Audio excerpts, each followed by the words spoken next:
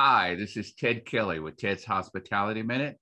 Hey, today we've got a super great guest on. His name is Chris Henry. He's with Majestic Hospitality. He's going to come on and tell us a little bit about their services, what they offer, but he's also going to tell us probably a little bit about how they've been faring during the pandemic and what challenges they've seen and what they're thinking about how things are going to be, say, for the next 12, 24 months. Hey, Chris, how are you? Doing well. Good morning. Thank you for having me on. Oh, no, thank you for giving us the time, man. I know it's probably a little early out in California time, so I got to say I appreciate you getting up early to help us get this podcast put together. No, it's my pleasure, and it's not too early. The waking hour has passed, and getting the ball rolling. All right, well, let's start. Tell us a little bit about you, Majestic Hospitality, and kind of how you got to where you are today. Sure. So, my story in hospitality goes back a long way. It's actually something I've been fascinated with since I was a child. My parents actually owned and operated healthcare facilities, which I also joke today is not that much different than a hotel, because you have a lot of the same departments, except your guests stay a lot longer. And sort of growing up around that started getting me interested, and my family and we traveled a lot. And I was very fortunate with having a childhood neighbor who was an executive at Four Seasons.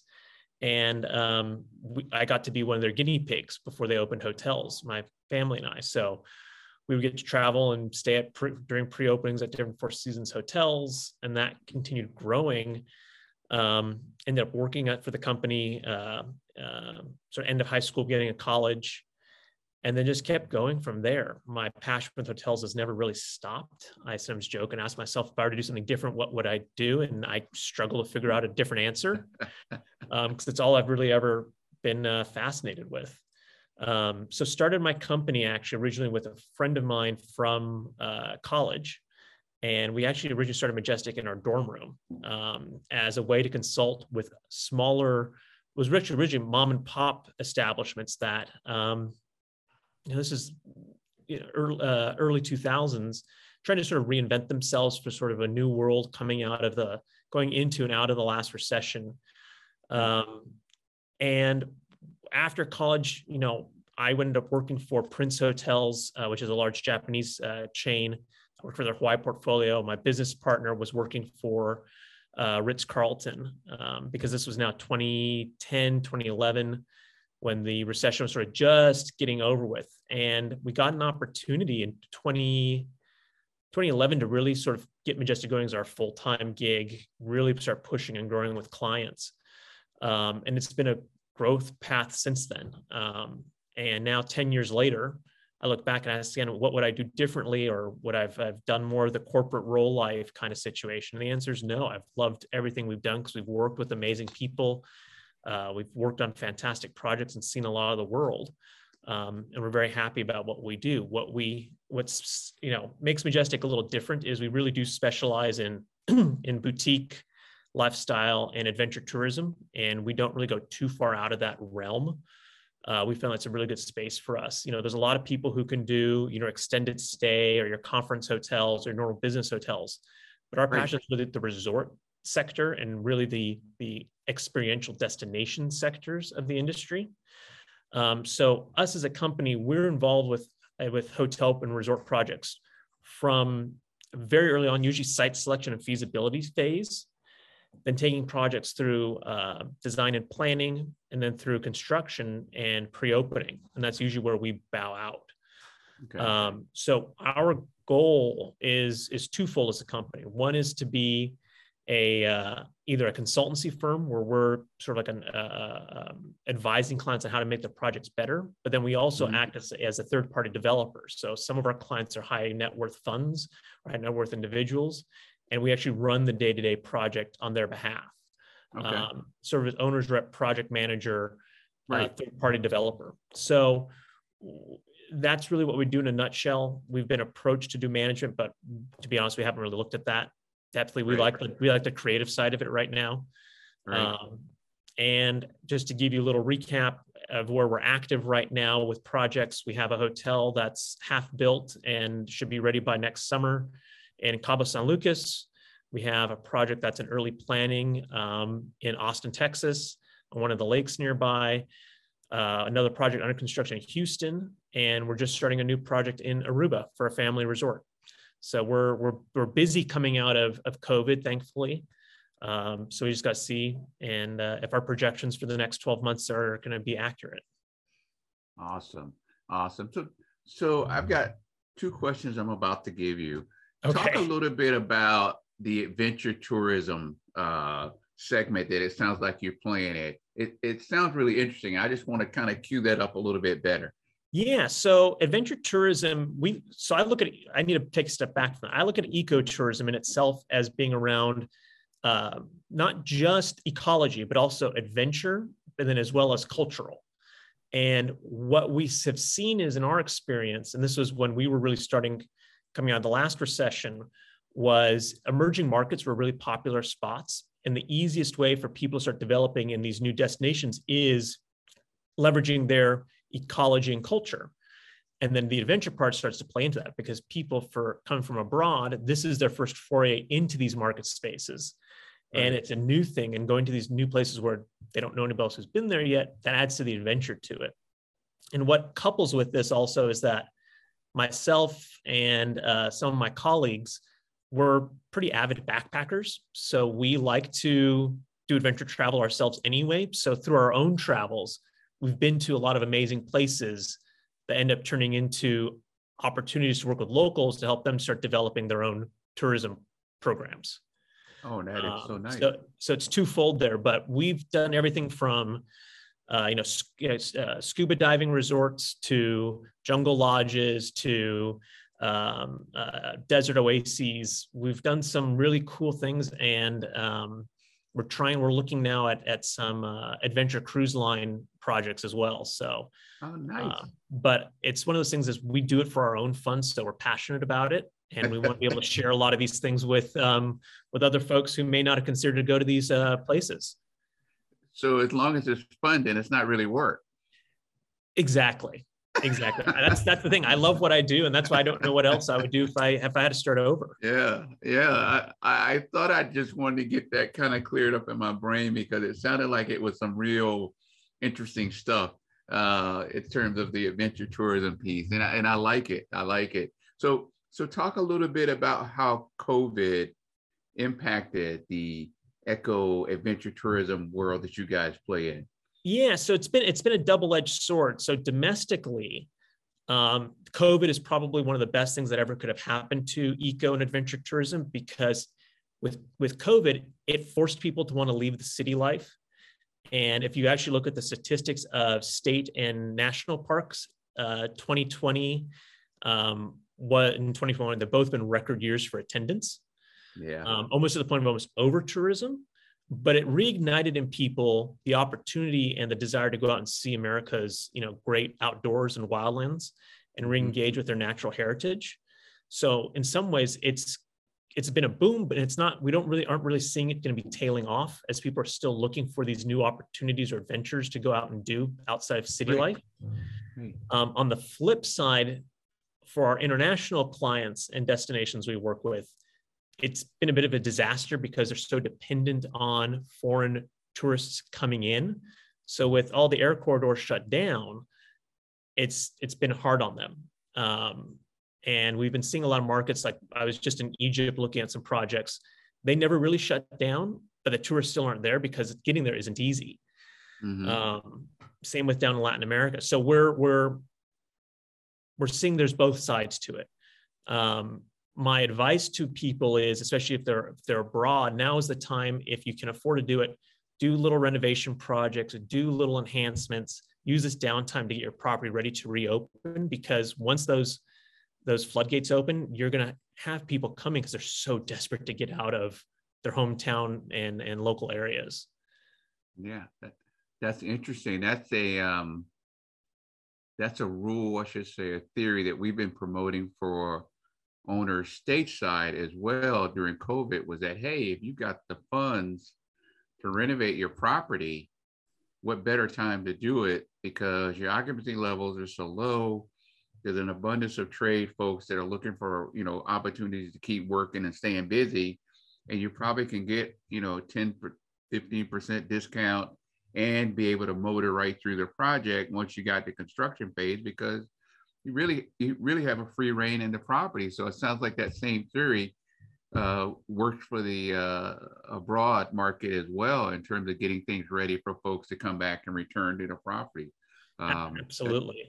And it's actually really, been frustrating. More people didn't take advantage of, and I get people were worried about spending money, but from a logistics point of view, it was the best time to have done something. well, let's talk a little bit about the boutique hotel areas and what's going on there with respects to your world. Can you talk a little bit about that?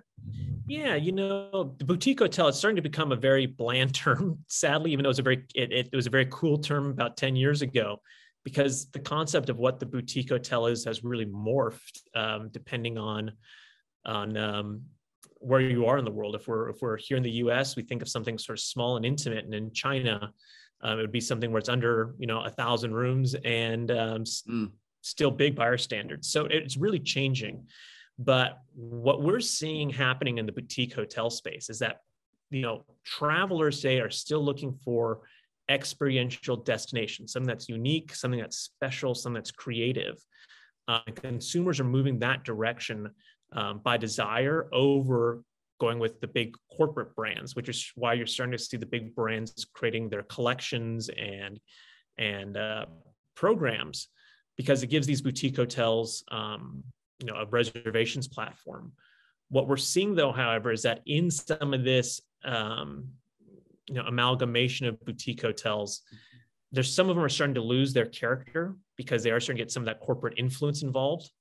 And I've been sent a few recently, and it's just like, this looks like any other branded hotel. So we're losing some of that creative steam to be able to fit in with a collection at some of the bigger brands. And I know they wouldn't like me for saying that, but it is what we're seeing.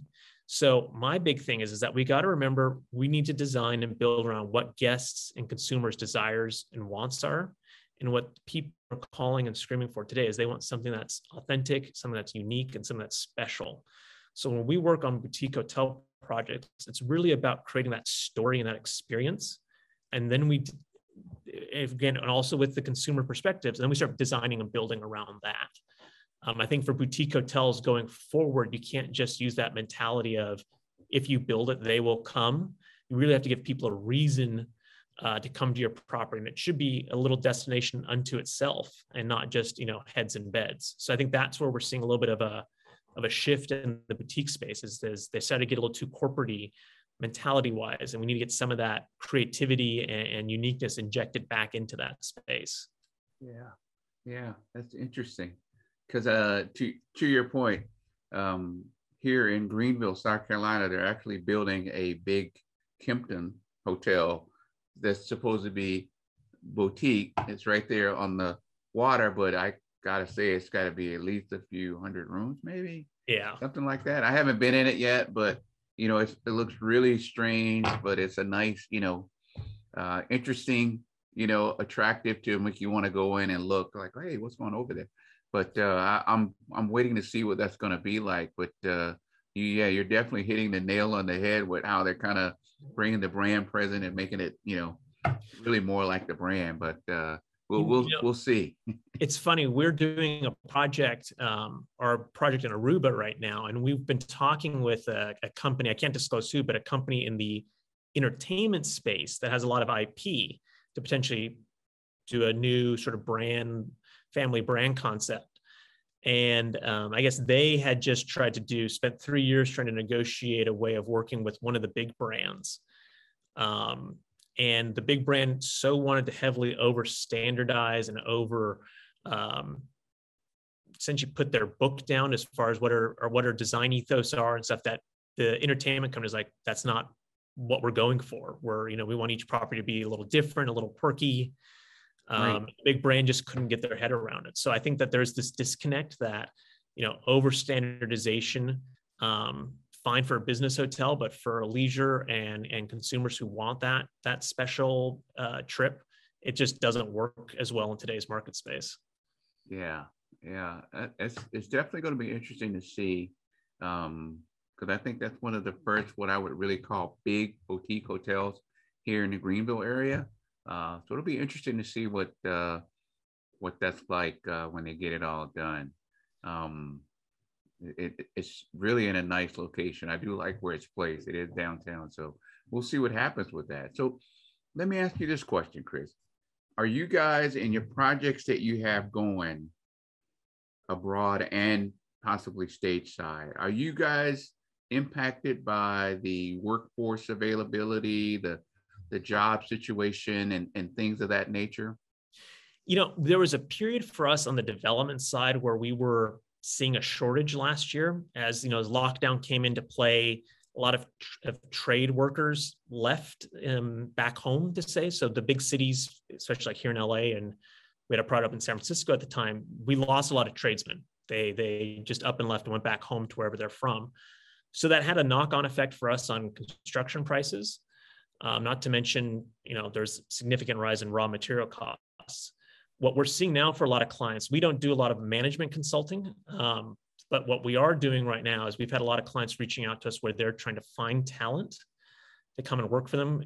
Usually mid-management level talent is what we have been getting some calls for recently, or some top management. And it's hard to find people.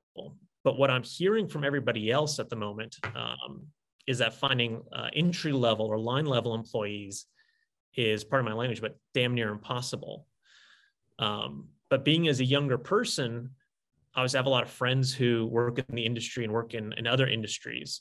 So I hear a lot of the millennial, Gen Y, Gen Z perspectives. And there's a lot of growing dissatisfaction, especially in the hospitality space, with career opportunities, with pay, with benefits. And it's certainly becoming more challenging. So we need to, as an industry, sort of take a step back and holistic look at what do we need to do to make hospitality interesting again from an employer's perspective. How do we want to bring people in? How do we want to treat our team members, our family? And I think there's a little bit of an awakening coming sooner than later on general job dissatisfaction in the US. But hospitality is going to bear the brunt of it, in my opinion. Yeah. And to your point, I think that a lot of the millennials are not necessarily attracted to pay, it's there's the old saying that one half of, or I guess everybody else in the world, they work to live. And in the US, we have the opposite mentality, is that we live to work. And I think us younger folks in generation are trying to make that change. We want the same benefits and quality of life as our colleagues and friends in Europe, or in Canada, or other developed nations where, there is living wages, there are good healthcare benefits, there are reasonable amounts of time off. And I think you're going to start seeing a lot of pushback more and more for that. And if we take a look at the labor statistic numbers that came out a few days ago, you had 4 million people quit their jobs last month to look for new opportunities. And that speaks a lot. I see people, and again, I'm not a fan of unions or anything like that. I'm not a lefty, but I think the writing's on the wall that there's a lot of dissatisfaction out there. So I think we need to stop and ask, are we paying our employees enough? Are we giving them reasonable schedules? Are we giving them reasonable time off? And are we giving them benefits and healthcare? I just had as I mentioned to you this morning, my back surgery. And, even though with my, great platinum insurance plan here in California, it still cost me like $12,000 out of pocket on top of what my insurance covered. So I can fortunately afford it, but I know a lot of people who are line level and couldn't have afforded it. So there's got to be an awakening somewhere. And unfortunately, again, I think hospitality is the bearer to brunt because we terminated so many people last year. And didn't take advantage probably enough of the PPP programs to keep people on board, or furlough. that now to attract new talent, you've got to put out a better offering than what you had pre-COVID. Yeah. So Yeah. that's the conundrum. Yeah. That's interesting. And you know, as you think about it, I should say, as I think about it, if you think about pay, vacation, medical benefits, maybe some other perk, I'm just curious which of those four would be, if you ask millennials, right? Which one's most important to them? Is it time off, the flexibility of schedule? Is it the medical benefit? Is it more vacation? I think I mean, obviously, I think the money is the easiest one, but at the same time, I'm a big believer that money doesn't solve all problems. Right. And I think the other bigger factor of this is mental health. And I think my generation is being a little bit more proactive on trying to have that work-life balance. Yeah. So I think of all things could be factored into the equation to have a healthy work-life balance. I think the pay part of it will actually work itself out. Yeah. And that's where I think companies today aren't quite, especially older corporations, aren't quite used to a work-life balance. They're used to, everybody doing the grind. Yeah, exactly. So I think if companies can stop and focus on the work-life balance part, I do sincerely think the compensation part will sort itself out much more easily than what otherwise. And we need to be a little bit more aggressive, I think, especially in metropolitan areas with inflation going on right now, housing prices going back up. We need to have some adjustments, I think, in there. Like if you're working in LA, San Francisco, New York, et cetera, you're paid a little bit higher than if you're working in, somewhere in the South or Midwest where the cost of living is significantly lower. That needs to factor into, because I know a lot of folks are moving out of California, for example, because the cost of living's too damn high. A lot of the corporations are. The taxation rate or something had to have them moving to Texas, I think is where they're going. A lot of them. And I don't blame them. I mean, employment taxes here are high. Income tax and sales tax are high. California is not an easy place to do business anymore. And that's a whole different conversation. Right. But we have a lot of problems. But I think in general, the people living in metropolitan areas are probably the ones who are going to struggle the most with this challenge than people who are more rural, suburban areas. Wow. Yeah, you're right. We could probably go down that road and still be here tomorrow sometime talking about the taxation thing. So I won't do that. But let me ask you this question, Chris. Who would be your ideal client for you? That's a great question. So I have two types of ideal clients. We love working with investment funds where they're bringing us on really to be more the third-party developer for them. That's really our ideal kind of project. And we have some great clients who are in that space that work with us. And our other ideal client is working with usually high net worth individuals or visionaries who they have great hotel ideas, but they need somebody to come in and be that owner's rep, project manager to really help them bring their vision to reality. Yeah. Those are other really key kind of clients because we like working on some of these, more unique, eccentric kind of projects. Right. So we can be the heavy lifters and help bring their vision to a reality. Yeah. So that's really our two. We play in that third-party project management space, but it's really more kind of like the plain vanilla wrapper kind of stuff, the brand, kind of Courtyard, the Hilton, stuff like that. But you sound like you play in a way more creative space and that was one of the things, like when we really started getting going as a company during the 2008 era recession. We learned we had to be really flexible and nimble to survive. Right. Which is actually how, to be honest, we survived the COVID crisis last year. Is we grew up in that mindset in the 2008 recession. Like we knew how to be flexible and nimble, how to shut things off and keep the company. So last year wasn't too bad for us. We survived okay. But what we found is that our niche of dealing with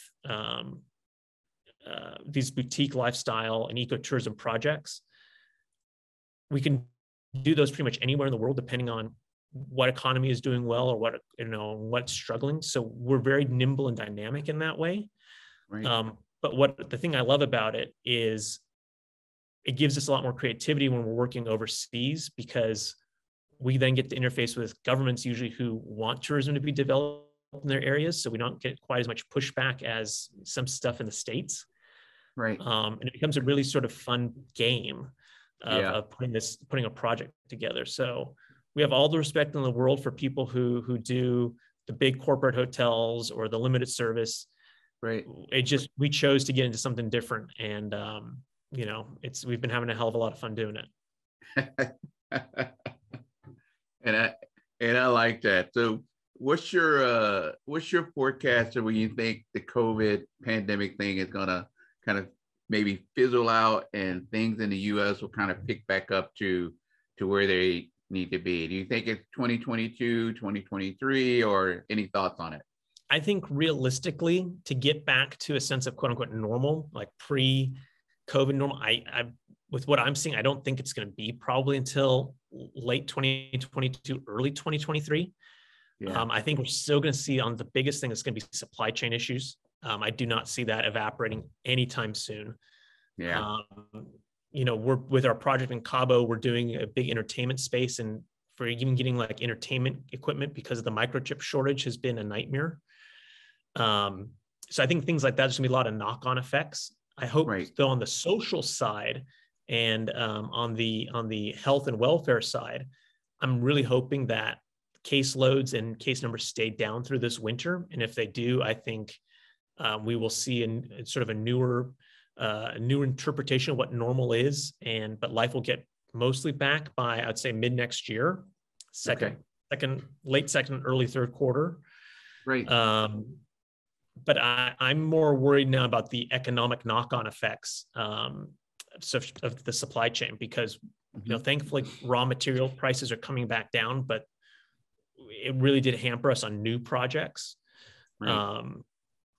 So my forecast is economically, I think we've got another year at least of this craziness, but socially, healthcare wise, I'm hoping it's not more than another 6 months of what we've been going through.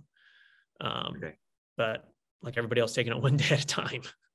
Everybody's got a crystal ball. So yeah. Well, Chris, it's so great to have you on. Hey, tell our viewers how they can find you if they want to try to talk to you about soliciting your services. Yeah, absolutely. So best way is to go to our website, which is majestic-hospitality.com. And there you can click and submit inquiries and reach out to our team members. So that's the easiest and quickest way. Otherwise, you can find us on LinkedIn. My LinkedIn profile, just Christopher Henry, ISHC, is up there. And feel free to shoot me a message there as well. So that's the best way. All right. Excellent. Thanks so much for your time again, Chris. We appreciate having you on. Absolutely. Thank you for the invitation. All right. This has been another Ted's Hospitality Minute. Thanks so much for viewing, and we'll see you guys next time.